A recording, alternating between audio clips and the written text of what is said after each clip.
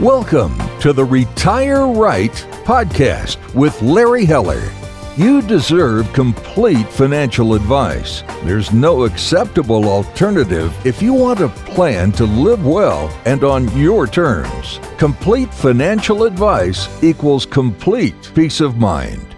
Now, let's get into this week's podcast episode. Hello and welcome to Retire Right with Larry Heller from Heller Wealth Management. Good afternoon, Larry. How are you? I am doing terrific, Eric. How are you? I am doing fantastic, but you have made me have some flashbacks, I got to tell you. Uh-oh. Why is that? Kind of good and bad flashbacks. So when you told me what we're talking about today, you said why boring is better when it comes to investing. I immediately had flashbacks of when I was a kid, and I used to say, I'm bored. This is so boring. And my dad would always say the same thing, and we learned very quickly. Oh, you're bored? I'll find something for you to do. It was never good. It was never something fun or good to do. We learned to stop saying I'm bored or this is boring, around my father for sure. But you're not talking about bad things that are replacing this boringness. This is good. Something's good about being boring. So I'm interested to see what you have for us today. Yeah, so first, sorry for bringing back those bad memories for you, Eric. So well, I used it with my kids too. So isn't that how it works? I told my son one time, "You bored? Yeah, I'll find you something to do." He's like, "Oh, bye." Yeah. I never had that because I have 3 boys within 2 years of each other. So they always had something to keep them occupied. So plus, I think the world has changed now with video games there. So I don't know if any child today is going to say they're bored. But let's not get too far off track. I am talking about why boring is better when it comes to investing. Mm-hmm. You know, when we talk about investing and you get to a party and people find out what I do, and all of a sudden, what stock should you be buying? Or should I get in the market? It's a good time to get in the market. Oh, the market's so overvalued. Should I get out of the market? And I'm too much in large cap. Should I be in international? And, you start hearing all these conversations and they're like, no, kind of what we do is efficient market theory and evidence-based investing and diversified portfolios and time horizon and asset allocation and putting together rebalancing, and then all of a sudden their eyes are closed. So so they're like, yeah, but I bought Apple, and what do you think about Apple? And then I usually say, well, what do you think about JDS Uniphase? And if they're young, they have no clue what I'm talking about. I don't know if you even remember that in 1999. I don't. Eric. What is that? You don't. So JDS Uniphase was one of those stocks in the tech bubble that went from like 30 cents to like a couple hundred, and like everybody was having JDS Uniphase. And then of course the tech bubble popped, and that went all the way back down to $3. So that was one of those. I always remember to try to check and see if they're still in business today. But it was exciting. People wanted to talk about tech stocks, and everything would just kept going up. And of course, the thing about investing in stocks now, you also get emotional ties. So it's fun to talk about their stocks and their individual stocks. I always find it funny, though. Nobody ever talks about their losers when it comes to stocks. They only talk about their winners. They forget probably because they sell the losers off and they forget how much they lost. And nobody really talks about that. And of course, you've got the TV shows out there, Jim Cramer, and you've got the, any of those shows in the morning on all the different CNBCs where they bring the experts in and they say, you should change your allocation here and you should adjust here, and this stock is undervalued. And then you look at all the different investment newspapers and why is this undervalued, or why should you get out here? And that's all great for TV and for radio and for blogs and for postings, but it's not so great for investing. Trying to talk about this in timing markets, I do recall right before November having a conversation. Really wasn't a specific client. We managed this firm's 401k plan. He was the owner of that, and he got out of the market literally on the worst day. He was reading about everything, and I don't think he's actually gotten back in since. But trying to avoid and listening and hearing all these stories and blocking out the noise sometimes is harder. So why is boring better when it comes to investing, and how does it compare to what things that people want to talk about out there? So I thought we'd talk a little bit about good versus bad when it comes to boring and exciting. What do you think about that, Eric? Let's do it. Okay. So good funds, why? Diversification. You can pick asset allocations. Bad, individual stocks. Now, I'm not saying that you shouldn't have any individual stocks in your portfolio. I'm just talking about overall. For the majority, we do have clients that try to hit grand slams and home runs with a few different stocks, which I think is fine. But for the most part, people don't get emotionally tied to their large cap value fund, but they could get emotionally tied to their individual stocks. So, and that's not good when you're looking at long term and trying to rebalance. So good funds, bad stocks, boring funds, not good. So we'll say boring funds versus individual stocks. Boring passive type of funds, or kind of a little bit like index funds, rather than these active funds that try to outperform the market. Why? Active funds have higher fees. Since they also trade more, they have more taxes when they're buying and they're selling. So boring passive, more exciting active, because sometimes these active funds will really outperform. Going back in time, right before 2008, there was a manager, Bill Miller, and he had a fund that actually outperformed the index, I believe, 9 years in a row. And in 2008, he was overweighted tremendously to bank stocks.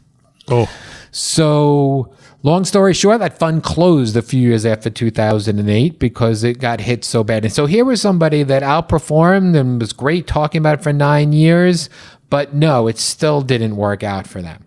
Boring, asset allocation and making sure you have enough in the right sectors, and large and small and growth and value versus international emerging markets versus maybe exciting, trying to time the market and getting in and getting out and being able to time it. Of course, all the studies have shown that it's just about impossible to time. You have to get it right both in and out.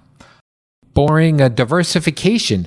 So the good thing about diversification is you reduce your risk. I'm going to talk diversification, non-correlated funds. So let's say you have some small value, some large growth, some international, and you put together, we put together a portfolio using all these different asset classes. And when you do that, of course, some are going to be in favor at some times and some are going to be out of favor. But it's not as exciting as trying to guess and to listen to these so-called media experts to get out of one sector and get out of one fund and get into another fund. That's more exciting to try to talk about that. Boring, rebalancing using target allocations versus, again, trying to use kind of a gut to feel when you should move from one to the other. So that's kind of part of why we think, and we'll talk about why we think boring is better when we're creating a strategy. What do you do on an investment strategy? Well, we look again at your risk tolerance. What is your risk tolerance? How much are you comfortable with the market going both down and up? What's your time horizon? How long do you have before you need the money, which helps you stay in the market and not try to worry about timing the market? What is the proper asset allocation based upon your time horizon, the risk and your risk tolerance, both overalls between equities and cash and bonds, And then a rebalance strategy. How do you rebalance when things go up? People love it and they want to kind of get in when things are going up, and when things are going down, they want to stay away from it. And emotionally, that's what the behavioral theory has kind of shown. You want to do the exact opposite, because what do you really want to do, Eric? You want to buy low and sell high. And if you don't have a strategy in place when things are going well, people try to go do just the opposite. And then you want to coordinate this with your overall financial plan. So creating a strategy, a long-term strategy, not as exciting as deciding to, oh, you know what, I'm going to buy Bitcoin today. That's a much more exciting thing to talk about. By the way, how much Bitcoin do you have, Eric? Zip it. Okay, good.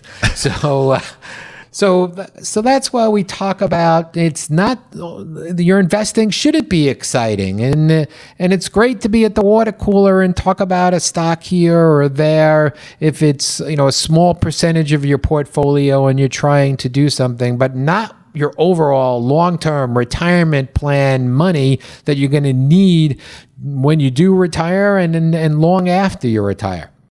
Yeah, it makes me, I keep visualizing craps tables. I don't know if you've ever been to the casino, Larry, but I've been to a few different casinos, and craps tables, there's always a big crowd when things are going well, and about half of them are cheering about half of the time, and then the other half cheer half the time because everybody's picked different numbers and different things, different strategies, but it's all gambling, and so there's always excitement in one area or another. But bottom line is that there's also tears later for most of those people. Yes, you actually used the word that I meant to talk about. Exciting is gambling. You're exactly right. That's what they're doing. They're gambling if they're buying, large amounts of individual stocks. You relate it to the craps table. I'll relate it a little bit to horse racing. If you go to the horse racing and you put all your money on one horse, yeah, you can win a lot of money, but you can lose, and the odds are much higher to do that. Wouldn't it be great if you can put a little bit on every horse and just make a little money over a long period of time? That's where we're talking about here, is diversifying and boring and making a little bit of money, just outperforming these indexes over long periods of time and not trying to time the market. But when things are out of favor, buying things when they're low and things are doing well, taking some profits off the table when things are doing, not going completely zero, but just rebalancing, staying within your risk tolerance, having a strategy, and you will make a lot of money over long periods of time without making these mistakes that are so-called exciting and more gambling.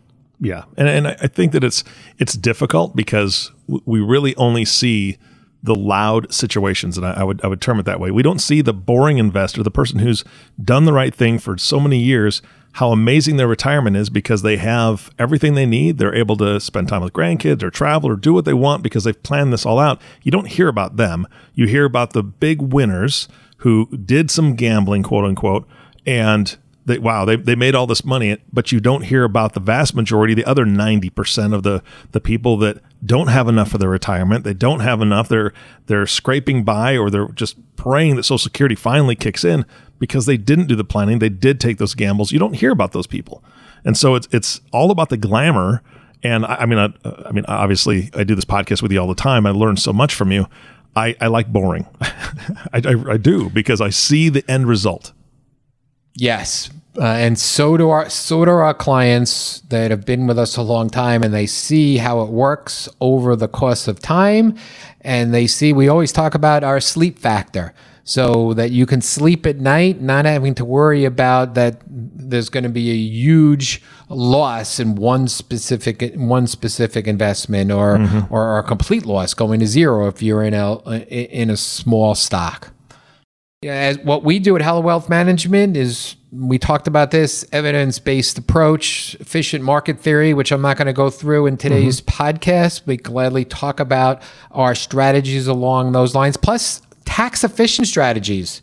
People forget it's not how much money you make, it's how much money you keep after taxes.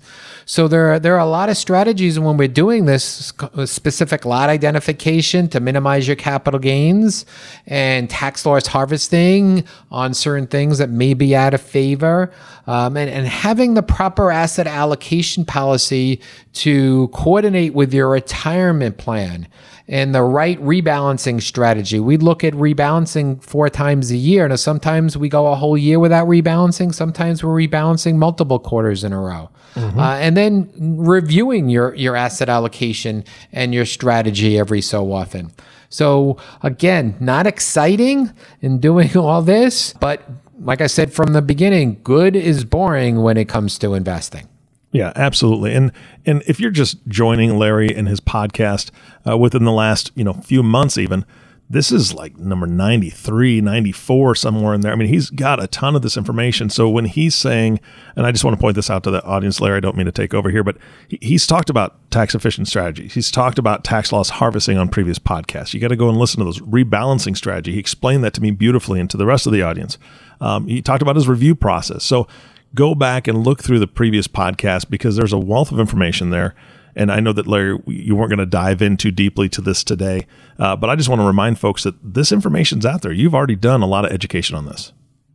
Yes. So there are some on the podcast. We have some written blogs out there. So there's a lot of information. And of course, if you want to talk to one of us directly, myself or one of my staff, you can reach out to us on our website, hellowealthmanagement.com, and schedule a 20-minute call with us, or feel free to call the office at 631-293-2806, and we can talk more about that and do a review of your portfolio and talk about financial planning with you as well.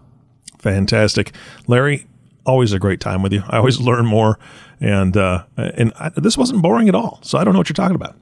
Well, I didn't say we're boring, Eric. And what we talk, I just said investing should be boring. Okay, good. I'm glad you clarified that. Larry, thanks again for all the good information. And of course, our last thank you always goes to you, the listening audience. Thank you so much for tuning in and listening to the Retire Right podcast with Larry Heller. If you have not subscribed to the podcast, please click the subscribe now button below. This way, when Larry comes out with a new podcast, it'll show up directly on your listening device. This makes it really easy to share these podcasts with your friends and family.